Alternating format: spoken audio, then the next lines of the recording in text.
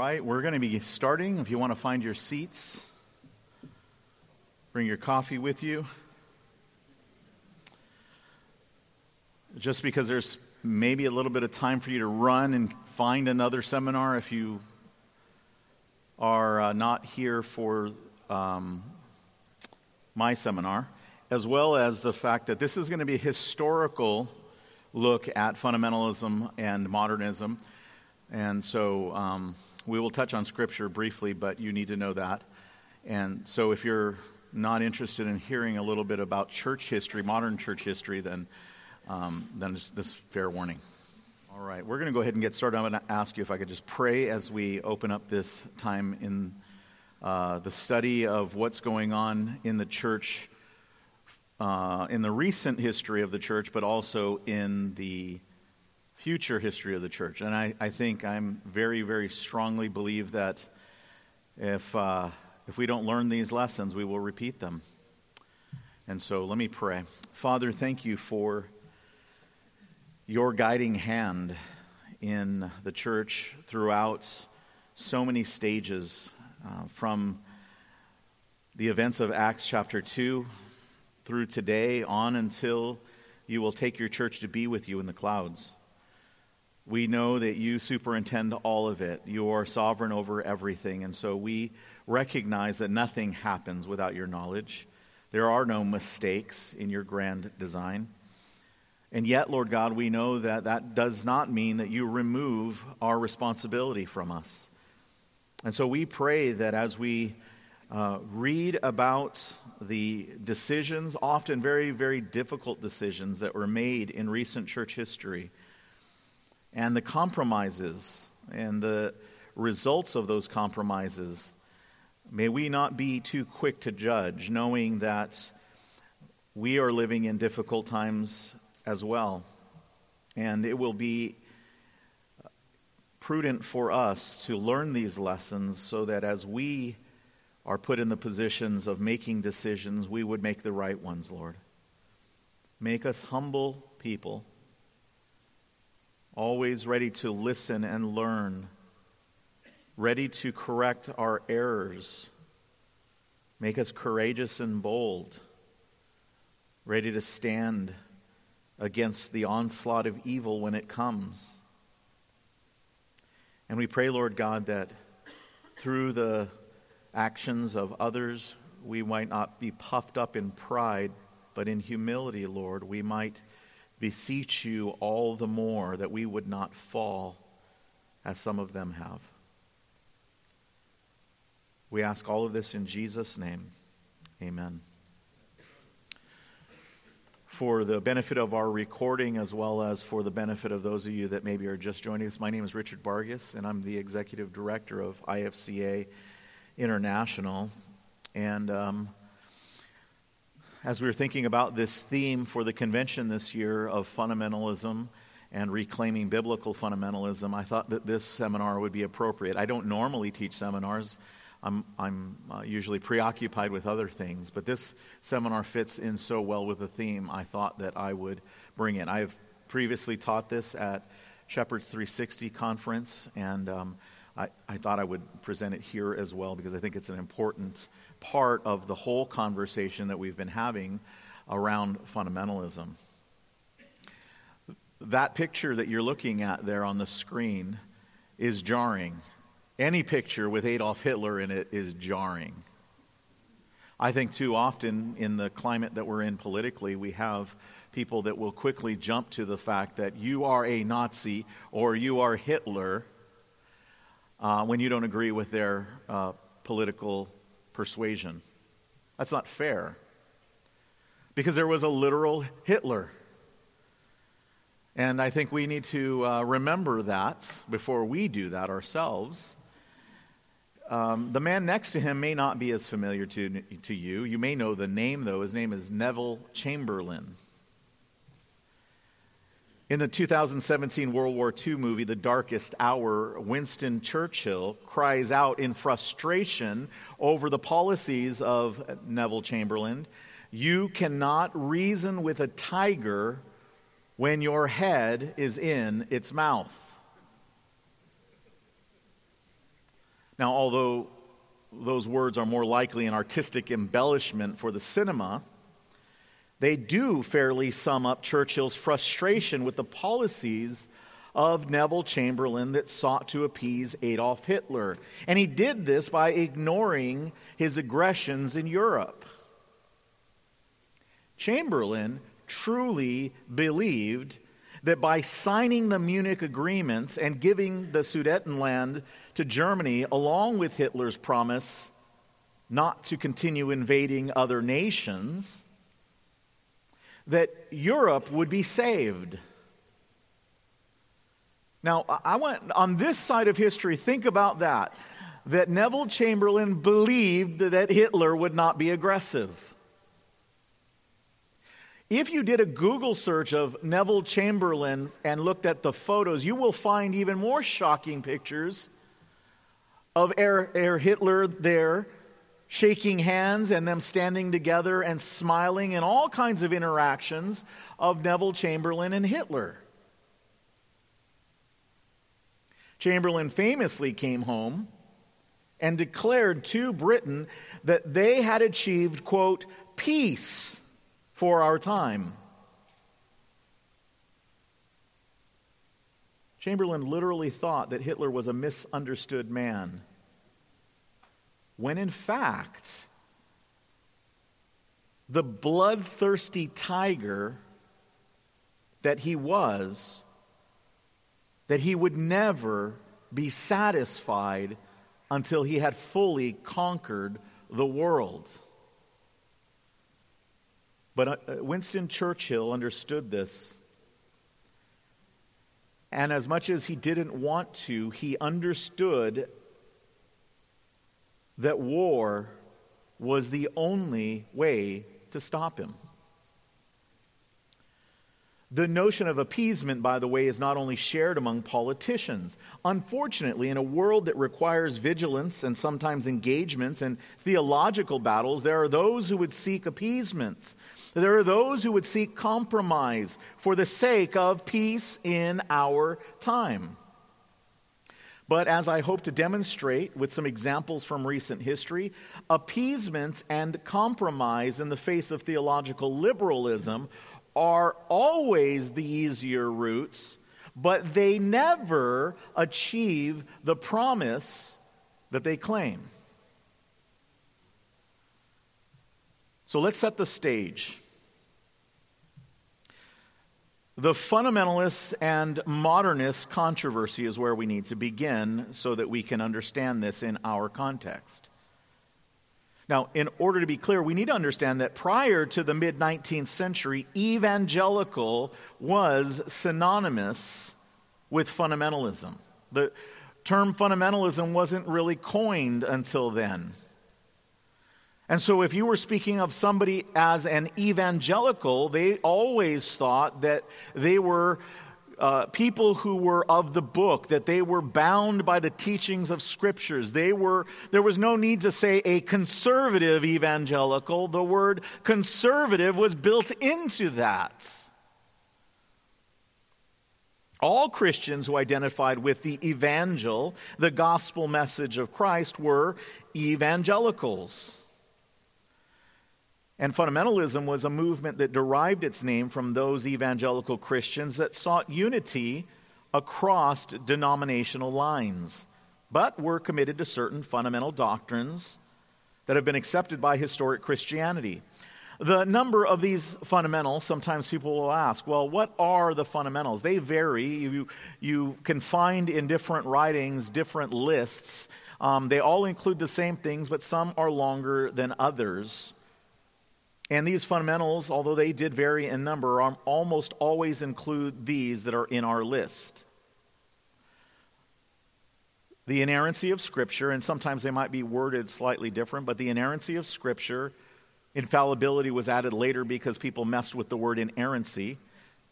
The virgin birth of Christ, the substitutionary atonement of Christ, the bodily resurrection of Christ, the reality of miracles, the imminence and physical return of Christ. These are the basics.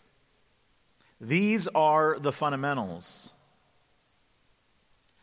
fundamentalists stated that a person had to minimally subscribe to these core doctrines to be within the historic Christian church, because a denial of these doctrines often leads to a wholesale denial of the faith. This is not sufficient, but it is the core. Modernists, we would call them progressives today. Really, all of them are theological liberals, on the other hand. They wanted to focus not on the contents of belief, but as I mentioned in our Q&A yesterday, the feeling or the spirits of Christianity. By denying the need to subscribe to core doctrines of the faith, they could cover the fact that they actually denied many or all of these fundamentals, while still insisting that they were a part of the Christian church and that they actually spoke for and represented Christianity. So fundamentalists rejected this minimalistic and emotion-driven religion as inadequate at best and heretical at worst. Several courageous defenders rose up in obedience to Scripture's call to purify the church. And I want to point to the fact that this is driven by Scripture. And this is why we need to continuously fight the fight for the Bible. Because everything is derived from the Scriptures. Here are 3 texts. Let me read them to you. 2 John 9 and following. Everyone who goes on ahead and does not abide in the teaching of Christ does not have God. Whoever abides in the teaching has both the Father and the Son. If anyone comes to you and does not bring this teaching, do not receive him into your house or give him any greeting, for whoever greets him takes part in his wicked works. Galatians 1, verses 8 and 9. But even if we, the apostles, or an angel from heaven should preach to you a gospel contrary to the one we preach to you, let him be accursed. As we have said before, so now I say again, if anyone is preaching to you a gospel contrary to the one you received, let him be accursed. The last example I'll give you, and I could give you multiples, is in 1 Timothy chapter 6, verses 20 and 21. Paul writes to Timothy, O Timothy, guard the deposits entrusted to you. Avoid the irreverent babble and contradictions of what is falsely called knowledge, for by professing it, some have swerved from the faith. Grace be with you. In the middle of the 19th century, theological liberalism had already entered into almost all mainline denominations. And this was possible because liberal theologians subscribed to the biblical creeds of their denominations and institutions, while at the same time teaching non-evangelical theology. Following that German liberal theologian that we spoke of yesterday morning, Friedrich Schleiermacher. And in case you need to put him in a historical perspective, he lived from 1768 to 1834. Modernists asserted that Christianity was not primarily about doctrine. Did you hear that? Christianity, in their view, was not primarily about doctrine, but rather, to quote them, a feeling, intuition, and experience. This is why we're warning you about that in our churches. It is nothing but liberalism. And as such, Schleiermacher set the stage for the setting aside of doctrine in favor of a Christianity that affirmed a faith based upon feelings and experiences. And along with the growth of liberal Christianity came a desire to put aside doctrinal differences among different denominations in order to bring unity around an ecumenical spirit. By the way, for those of you that are not in the IFCA or those of you that are new to the IFCA, we are very, very clear about how we feel about ecumenism. We're not for it. Because when you start lowering everybody to the lowest common denominator, you end up with something that is not Christianity. But because of this movement in modernism, that led to the establishment of the World Council of Churches. Again, IFCA not in favor of the World Council of Churches. But this was established in 1948. This is all happening at the same time. And it was made up of churches. Let me give you a slide that shows you this quote. This is in their doctrinal state. This is their creed.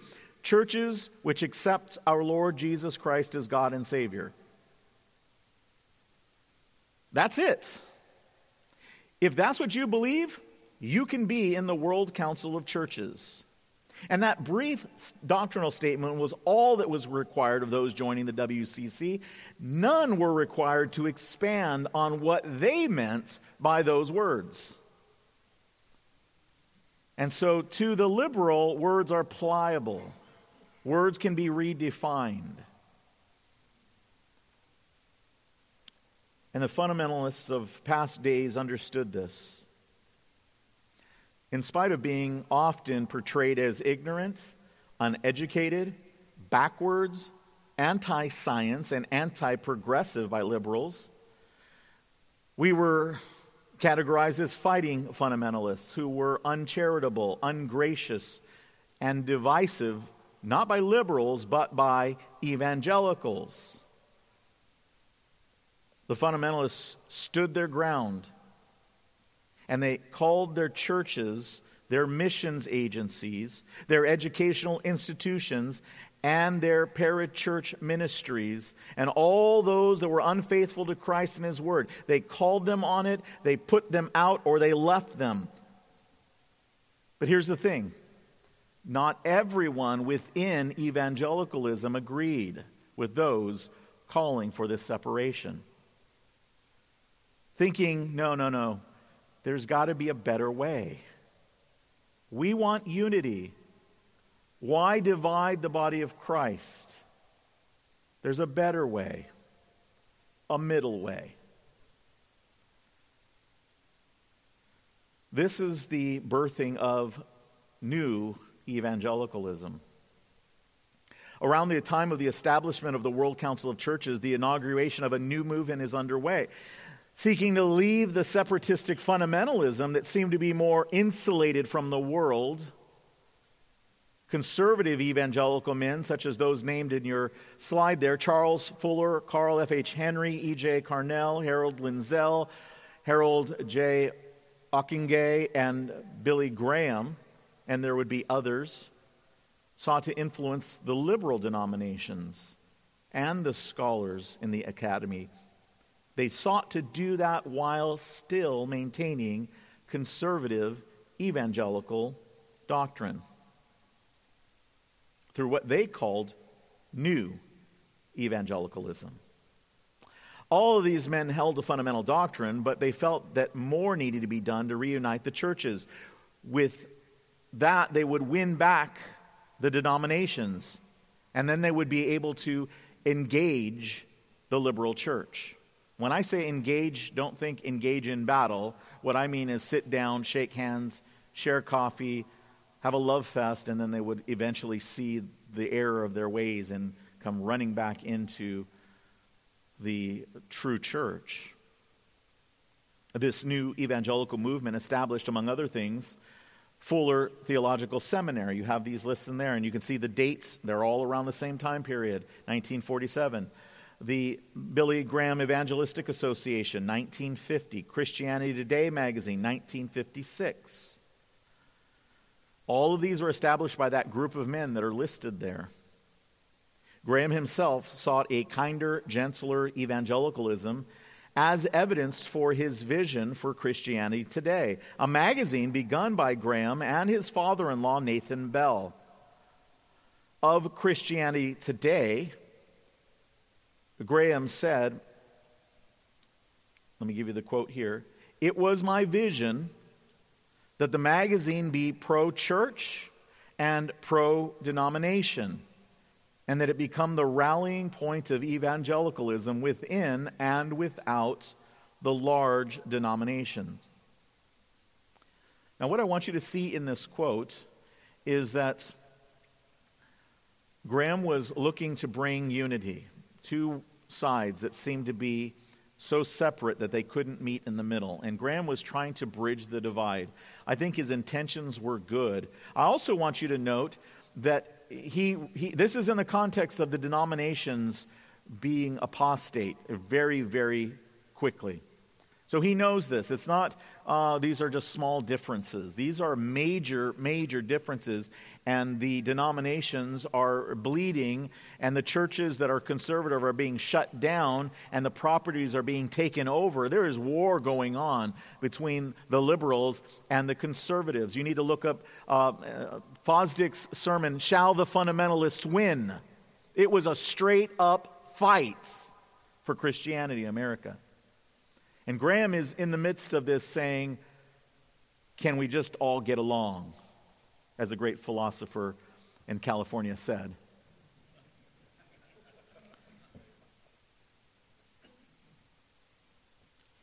Over time and under the influence of his father-in-law, Dr. Bell, Graham had moved. He had moved from separating from apostate denominations to seeking their approval and cooperation in hopes of winning them back to conservative theology. This also proved true for Graham's crusades as well. In 1957, the year after Christianity Today was launched, Graham held his famous New York crusade in Manhattan, where he fully broke with his fundamentalist roots and his connections by cooperating with a group. Let me give you this quote. Oh, excuse me, I don't have that one yet. A group that was predominantly non-evangelical and even included out-and-out modernists. It also meant sending converts back to their local churches, no matter how liberal those churches might be. That's a quote given to us by George Marsden in his book, Reforming Fundamentalism, Fuller Seminary, and the New Evangelicalism. This is put out by Fuller Seminary quite proudly that this is their official history by the historian George Marsden. They're not ashamed of this history and where they have gone. They are proud of this history. Ian Murray notes that newspapers at the time of the crusade reported Graham saying these words. These are shocking. "We'll send them to their own churches," during this crusade in Manhattan. Their own churches being Roman Catholic, Protestant, or Jewish. The rest is up to God. That's how far he had moved. See, brothers and sisters, liberalism does not move towards conservatism. The danger is that fundamentalism moves towards new evangelicalism and continues to drift towards liberalism. I think in his later years, to be fair to Dr. Graham, I think that he saw some of that stuff and regretted it deeply.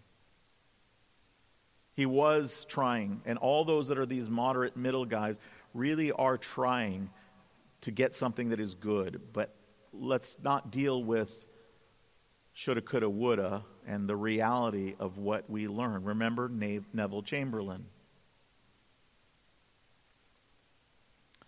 The mindset of new evangelicalism was such that if evangelical Christians could shed their embarrassing fundamentalism and its unwillingness to bend, then on the other side, liberalism would be willing to let them sit at the table as equals. As someone has said, this deal with the devil was such that if conservatives would call liberals Christians, then liberals would call conservatives scholars.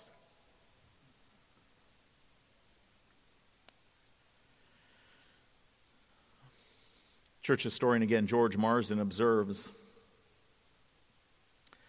such successes in culturally influential religious circles were leading Graham toward the conviction that he could make marvelous inroads into America's major denominations if he could jettison the disastrous fundamentalist image of separatism, anti-intellectualism, and contentiousness. That Graham was, in fact, moving in that direction is made abundantly clear in a letter written by Graham to Harold Lindsell, then a professor at Fuller Seminary, regarding Graham's vision for Christianity today. That's the quote I just gave you a second ago. Let's look at the quote. He says this: "Plant the evangelical flag in the middle of the road, taking a conservative theological position, but a definite liberal approach to social problems. Christianity today would combine the best in liberalism and the best in fundamentalism without compromising theologically."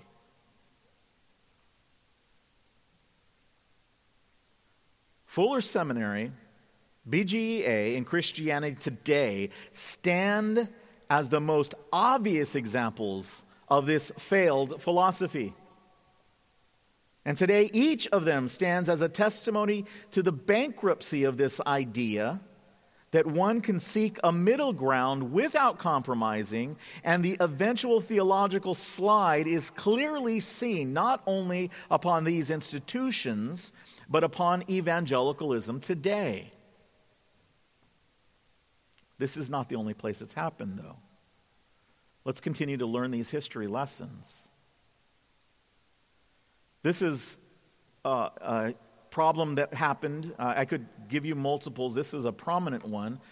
But this happened across denominations as well. And I want to look at one specific example within Presbyterianism. This challenge to historic Christianity that happened across all kinds of denominational lines gives us an example in the Presbyterian Church U.S. denomination. Don't confuse that with the PCUSA denomination that is present today.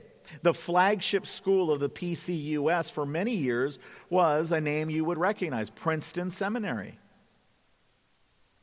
And as other schools, it was deeply affected by the incursion of theological liberalism in its faculty. Now, we today do not think of Princeton as a conservative theological school, but it was not that long ago. It was deeply affected by this.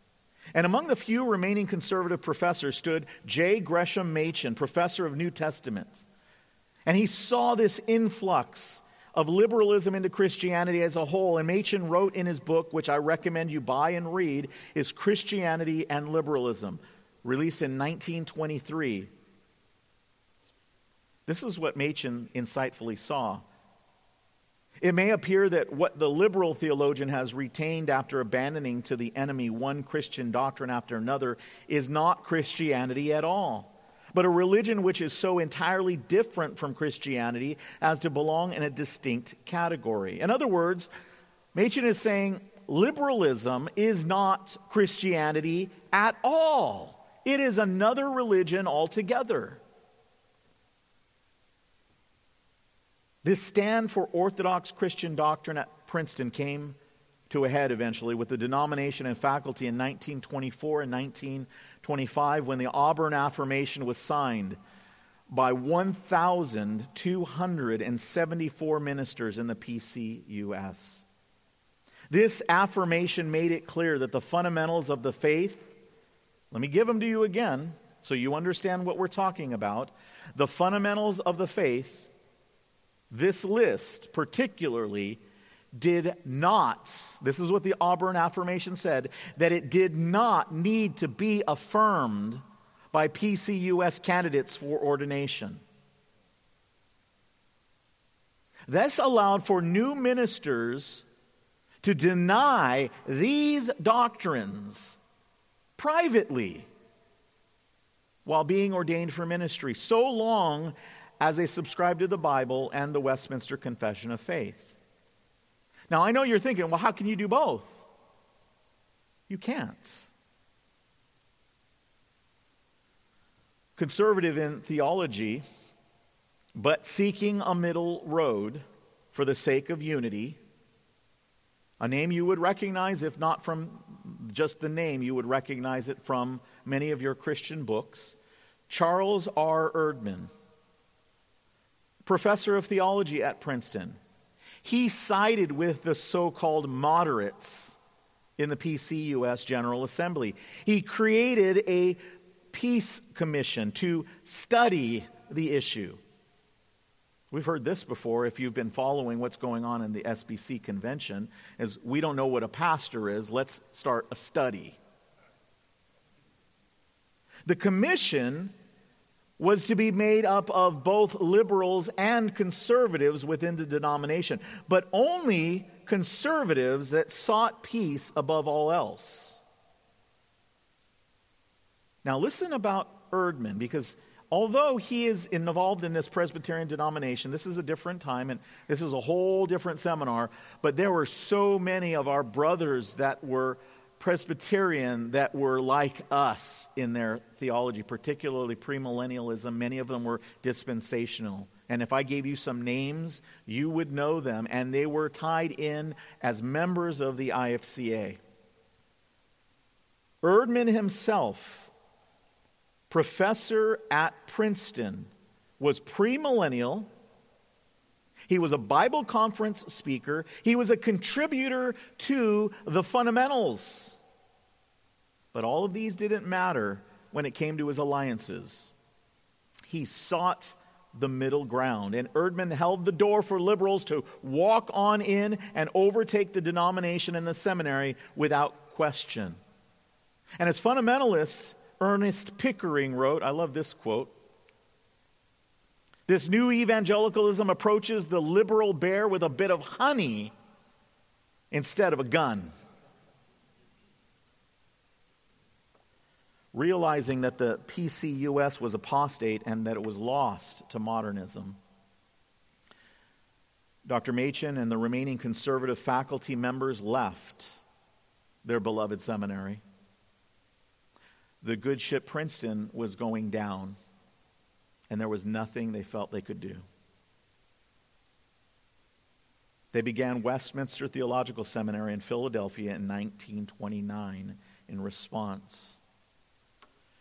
In 1936, because of the issues that were there and knowing that he was a denominational man, he felt like he needed to be in a denomination. He began, it wasn't originally called this, but quickly was named the Orthodox Presbyterian Church, the OPC, which still exists to this day. Still a small denomination, but still very conservative.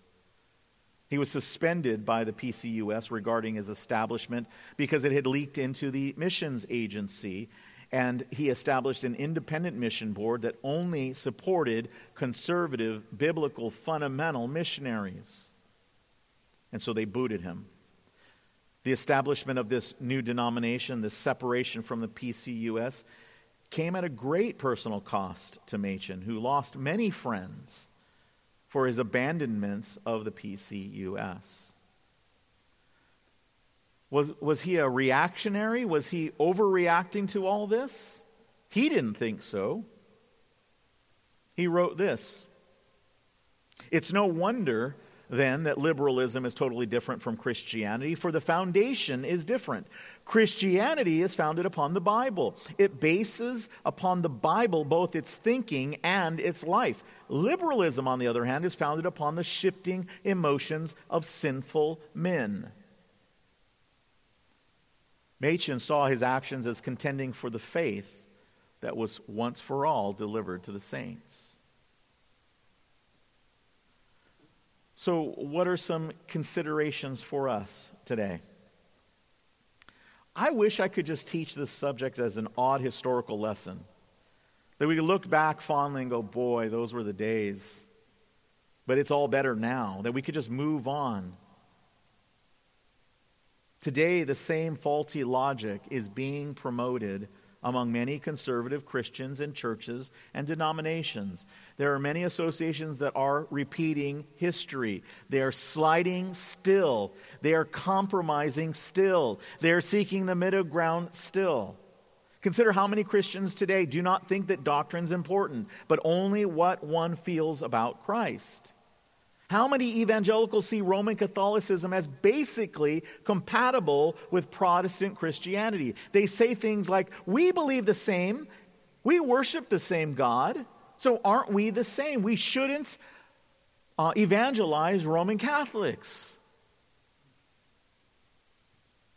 The same false idea is spoken by some regarding Mormons, Jehovah's Witnesses, Oneness Pentecostals, and other aberrations of historic Christianity. The whole charismatic movement is often driven by emotion over doctrine. Now, fearing that they would be seen as judgmental, many Christians are content just to accept everybody that comes in the name of Christianity. And they don't question it. The results, by the way, have been disastrous. London pastor Dr. Martin Lloyd-Jones spoke in 1966 about the dangerous middle ground that Christians in the 20th century were mired in regarding the idea that doctrine divides and we mustn't judge people's faith by what they believe. Think about that. Don't judge my faith by what I believe. Listen to what Lloyd-Jones says. I know it's small. I apologize for that. I argue that people who do not believe the essentials of the faith, the things that are essential to salvation, cannot be guilty of schism. They are not in the church. If you do not believe a certain irreducible minimum, you cannot be a Christian. You are not in the church. He doesn't mean the building. He means the church of Jesus Christ. Have we reached a time when one must not say things like that? Have evangelicals so changed that we no longer make an assertion like that? Brothers and sisters, are we afraid to point out the fact that there are people among us who are not Christians, no matter what they say? We know what a Christian is because the Bible tells us what a Christian is. Let us stand by that standard and not be moved. Again, seeing what was on the horizon of the theological compromise in America, J. Gresham Machen said this in 1924. Paganism has made many efforts to disrupt the Christian faith, but never a more insistent or insidious effort than it is making today. There are three possible attitudes which you may take in the present conflict. In the first place, you may stand for Christ. That is the best. In the second place, you may stand for anti-Christian modernism. That is next best. In the third place, you may be neutral. That is perhaps worst of all. The worst sin today is to say that you agree with the Christian faith and believe in the Bible, but then make common cause with those who deny the basic facts of Christianity. Never was it more obviously true that he is not with Christ is against him. Jesus said it this way in Revelation: be hot or be cold. But don't be lukewarm, where our Lord will spit you out of his mouth. I certainly agree that the Bible speaks against a brawling, pugnacious spirit. You can find that in 1 Timothy 3:3 if you want to argue with me about it, or Titus 1:7. And that is good, and that is true. But let that not be the overarching attitude that we have. The Bible also calls us to fight for some things. And as was expressed last night, that includes doctrine. 1 Timothy 1:18 through 20. 1 Timothy 6:12. 1 Timothy 10:4 to 6. This is our basis for our spiritual warfare. And like the modernists who followed Friedrich Schleiermacher, many in conservative Christian churches affirm this idea that Christianity is less about what you believe and more about what you feel in your heart. And this dangerous idea sets the stage for outright rejection of all orthodox doctrines of our faith. We are seeing the ravages of this idea among our young people leaving the faith because they have no doctrinal anchors for their souls. They're adrift upon a sea of subjectivity. And as far as we are guilty for it, we must own the fact that the church in some ways has aided that. Today, the church and denominations often function like big money corporations. They're very slow to change, reluctant to put at risk the surface sense of unity in fear of putting at jeopardy the large amount of financial giving that benefits it. Because of this, statesman leaders arise within the church and denomination that seeks to walk the middle ground and keep peace among all parties. You know, sometimes I feel like I definitely don't want to offend anybody. I'm not seeking to be hated. But there comes a point, and you will all face it, is that I've just got to speak the truth. And if you fire me from the IFCA, I'm sure there's a church I can find that needs a pastor in some small town. If not, I'll just go preach on a corner. There's plenty of sinners. There's enough for all of you. You know, there's plenty of work for the Lord to have us do. So, and you will find that somebody will oppose you. Just stand up and do it right. Do it right. Speak the truth, though. And if they fire you, you don't work for them. You work for Jesus. So don't be afraid. Don't let the fear of man overwhelm you. That really is what it all comes down to. The middle road is because we fear men. It's a cry, a long cry, the attitude of many today from the words of Jesus. Blessed are those who are persecuted for righteousness' sake, for theirs is the kingdom of heaven. Blessed are you when others revile you and persecute you and utter all kinds of evil against you falsely on my account. Rejoice and be glad, for your reward is great in heaven. For so they persecuted the prophets who were before you. You are the salt of the earth. But if salt has lost its taste, how shall its saltiness be restored? It is no longer good for anything except to be thrown out and trampled under people's feet. There's a lot of people who've lost their saltiness because they refuse to suffer hardship, persecution, and being reviled for their faith. The middle ground has proven to be not only ineffective, but the reality is it has proven to be deadly. May the Lord raise up more courageous Christians, more courageous churchmen who are not afraid to speak up for truth, even if it may cost us our friends and our influence in this life. Let me pray. Heavenly Father, we thank you for this morning, and we thank you for this time that you've given us here to think about the history of the church of Jesus Christ. Thank you for the courageous churchmen of the past. Thank you for these men that we've mentioned today. We know they did this in your strength and power. We could go back and mention so many other men that the controversies that endured, like Charles Spurgeon, it broke them. They died early deaths, most likely because of the fact that they would not give in, no matter how much they would lose their popularity. Men like J. Gresham Machen, a great man of faith. A man that would be separated from the things that he held dearly and loved, that would even lose lifelong friends. But he would do it because he knew it was true. We pray that you would raise up many more like these and others who have gone before us. Help us, Lord God, because in those dark times, often we are not in a conference with other brothers who agree with us all around.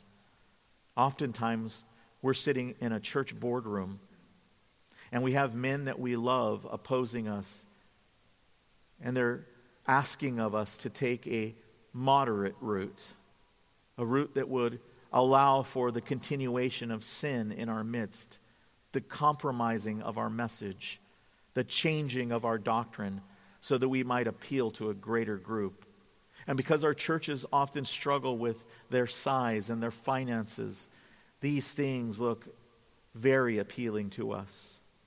They seem like love, but in a sense they are not. Instead, they are a deadly compromise that may end up killing our local church. Help us, Lord, in those moments, as the fear of man begins to rise up in us, that we would call out to you, and your presence would be known, that we are not alone, and that you are with us, and that we could courageously take a stand, and if we have to, Lord, that we can endure the buffeting of the evil one and those that are being used by him to sway us away from the right path. Thank you. In Christ's name we pray for these things. Amen. Well, we have a few minutes, I think. I believe we end at 10. Is that right? Anybody know the schedule? 10? All right, so why don't we didn't plan for this, but I've got 15 minutes, and I don't know if you have some questions. We don't have a mic set up, so if you're going to speak, if you could stand up and speak a little bit loudly so everybody can hear. Do we have any questions? Oh, you've got a mic. Okay, we've got a mic here for you. Thank you. If we don't have any questions, we can just dismiss, but thought we have time. We have one back here. Yes, ma'am. The George Marsden book? Is that what you're asking? Yeah, let me give you the full title of it. It's Christianity. Well, excuse me. I'm looking through my notes here to get the full name. Reforming Fundamentalism. And then it has a subtitle, Fuller Seminary and the New Evangelicalism. The author's name is George Marsden. Again, it's somewhat critical from George Marsden's point of view. From Fuller Seminary's view, it's wonderful because it shows you the uptight fundamentalists that started it, and then it shows you the wonderful, freeing liberalism that had come upon them, where they introduced all kinds of things that we would be shocked is being taught in a evangelical seminary. And by the way, over time, Fuller has paid the price for that. It has dwindled and shrunk and lost its effectiveness, and all kinds of wackiness has come out of Fuller in the subsequent years. But George Marsden does a good job on that book. It's a little scholarly, but there are times when it's just eye-opening. So, any other questions? You'd also mentioned a book by Machen. A couple of books by Machen. I mean, I would suggest that anything Machen has written that you would read, because he's an excellent scholar. And so, although his Greek, to teach you Greek, that's rough. That one's really rough. But Christianity and Liberalism, and there's one I specifically said you should buy. It's a small book. It's a classic book. Christianity and Liberalism. You can pick that up. In 1923 is the edition I have. I'm sure there's newer ones. Any others? Any other questions? Yes, sir. Bargas, we talked about, those organizations, churches, institutions that are within Orthodoxy right now. Yeah. And then you mentioned, the Southern Baptists dealing with some of the things that they're dealing with. How do we deal with those organizations or people who are within Orthodoxy? They claim to be within Orthodoxy, but we see them trending towards the middle, and we see abandoning sound hermeneutics and things that will lead to those conclusions, but they're not there yet. How do we engage that without becoming the full-fledged far right? Yeah. Well, I think you are full-fledged far right, by the way, and I think it's just the way that you handle it, and I understand what you're talking about. You're talking about the guys that Dave Dietz was talking about last night, but well, let's just talk about the SBC for a second here, and we need to be somewhat charitable, because the SBC is a gigantic tent. It's a massive tent. I did a podcast with John Harris, which is Scott's son, on the whole issue of social justice and IFCA's stand, which has not shifted or moved. And of course, the issues last year's convention were on social justice issues. And although we didn't directly address what's going on in the SBC, they're mixed on what they call it. Sometimes they say we're not a denomination, we're an association of churches, and then other times they say we're a denomination. So I don't even know if they know their identity. But the reality is they're a big tent, and you find extremes on both ends of that. Very conservatives, guys that guys that we would feel very, very comfortable with, and their theology might even be identical other than they're being involved in a denomination. All of that, they would say that. And then you find the wackiest of people. You can't even understand why they would want to be called Baptists, much less Southern Baptists. Like Stephen Furtick is in the SBC. It's like, who's in charge of their membership applications? My goodness. So you've got really drastic extremes. And so, to be fair, we have to not broad brush all of them as that's the representative of the SBC. But when you engage with people that are in a broad group like that, then you need to have, well, just like we do as pastors, we don't just assume that a person that walks in is all these things. Just like we don't want them saying, "Oh, you're in the IFC. Oh, you're a fighting fundamentalist." Yeah, and I'm gonna knock you out for saying that. We don't want to do that, right? So we want to be gracious and just assume the best, and just have that conversation with them and find out where they are on that spectrum, because they may be at absolute lockstep with where you're at, and you're like, "Oh, good. Well, why are you in there?" But remember that whole issue of we didn't touch on it too much, but I have mentioned it before, is that in this history of fundamentalism, going back to the early 1900s, the initial steps, like Machen, were try to work within the established structures and not leave them. We don't want to give it up. So if you tie that to the SBC, think about all that would be given up if you give it over to the liberals. So those guys that are trying to hang on and be faithful, let's just think the best of them, and then let's talk to them and say, and they may tell you things like that. They probably have a variety of reasons why their individual church is not leaving the SBC yet.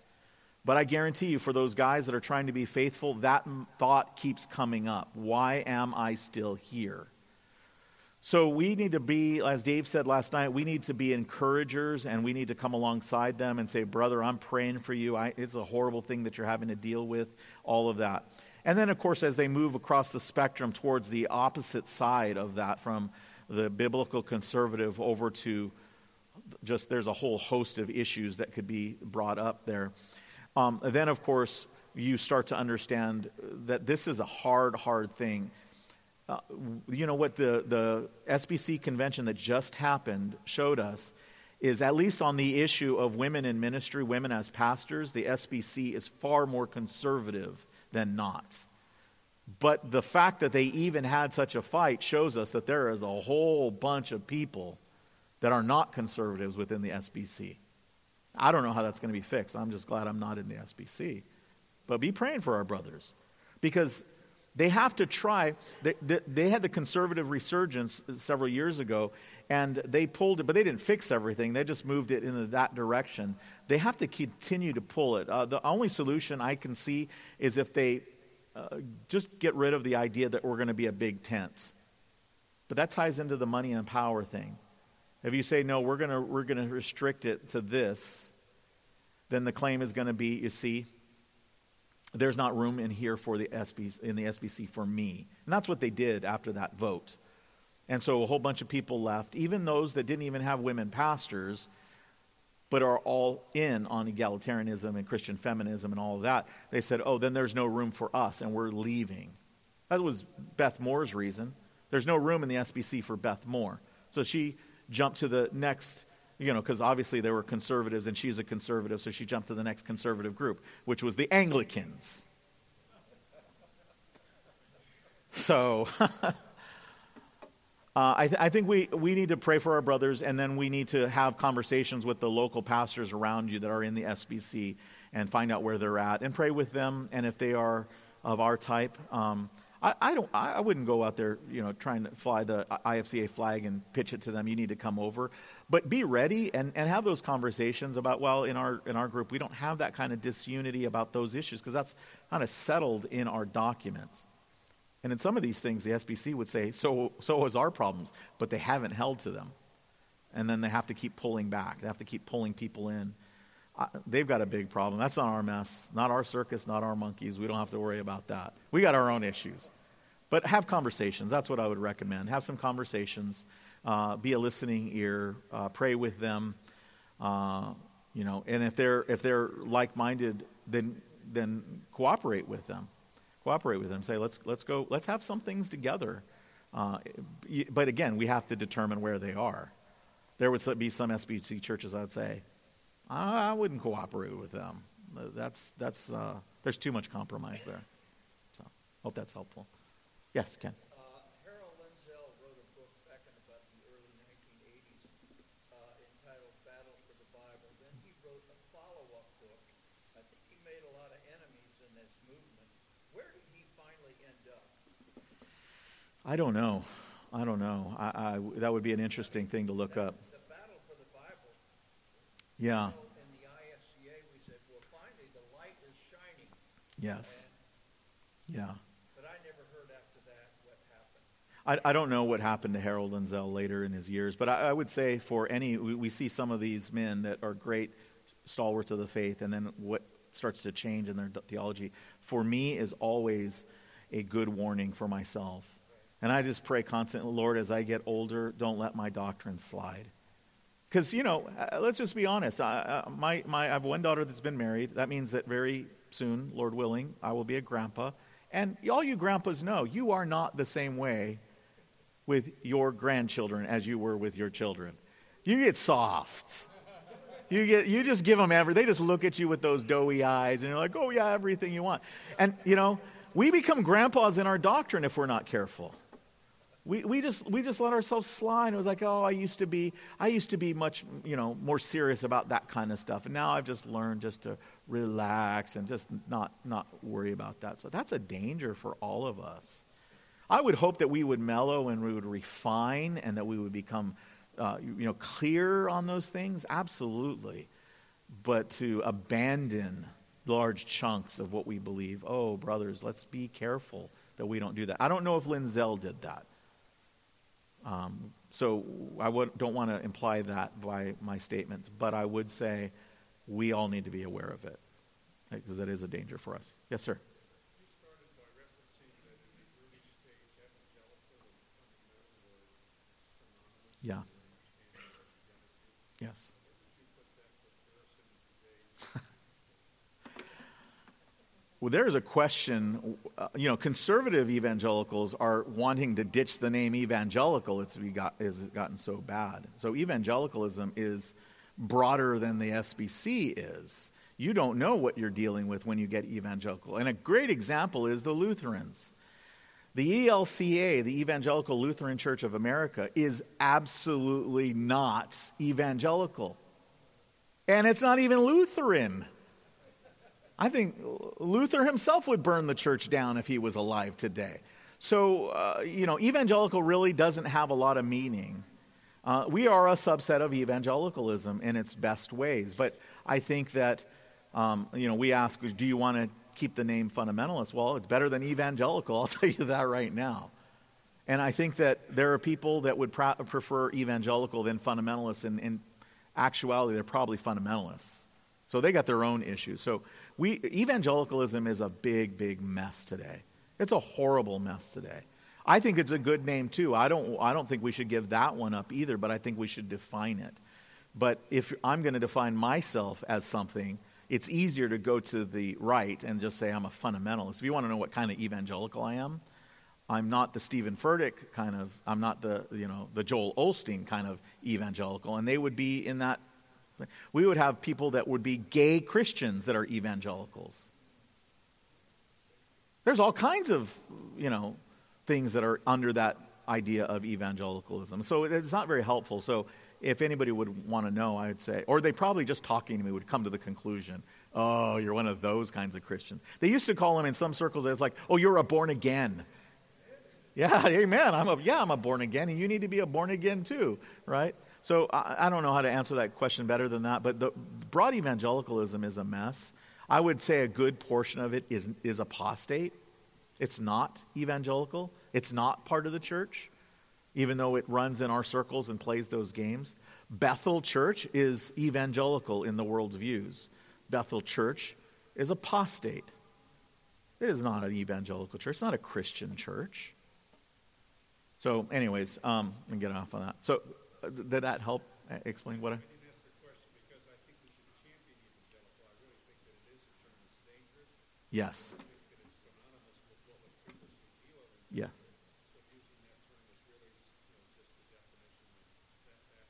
Yes. No, it's okay.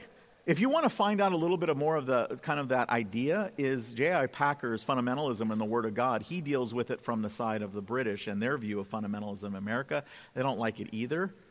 And so he likes now this is an older book, but he likes the idea of being an evangelical in Britain. Now, again, that's a problem. Although in Britain, it's so secular as a nation that if you're an evangelical, that means you're a conservative versus the state church that is not conservative. So evangelical there has much more bearing. It's closer to fundamentalist in their setting, although it's still broader than we would say. So, I think that our terms, I told somebody the other day, when we went to the Ark, if you've gone to the Ark, you'll see that they keep featuring the rainbow. They put the colors on the side of the Ark at times in lights so that it's all lit up in the rainbow. They've got an arch where it's all rainbow colored and have scripture there to reference the rainbow. It's like, we don't give the homosexual movement the rainbow. I'm like, well, let's give them that. No, let's not give them anything. Let's take it. Let's keep it. Let's own it. Let's define it. And so I don't like giving up stuff to the enemy. And so I don't think we should give anything up. I think we should advance. So one quick question, and then we're out of time. We're already over time. But yes, sir. Gunther. Yes, sir. Are we fundamental siding or being on the bandwagon of the grand old evangelical perspective on social, national issues of this world?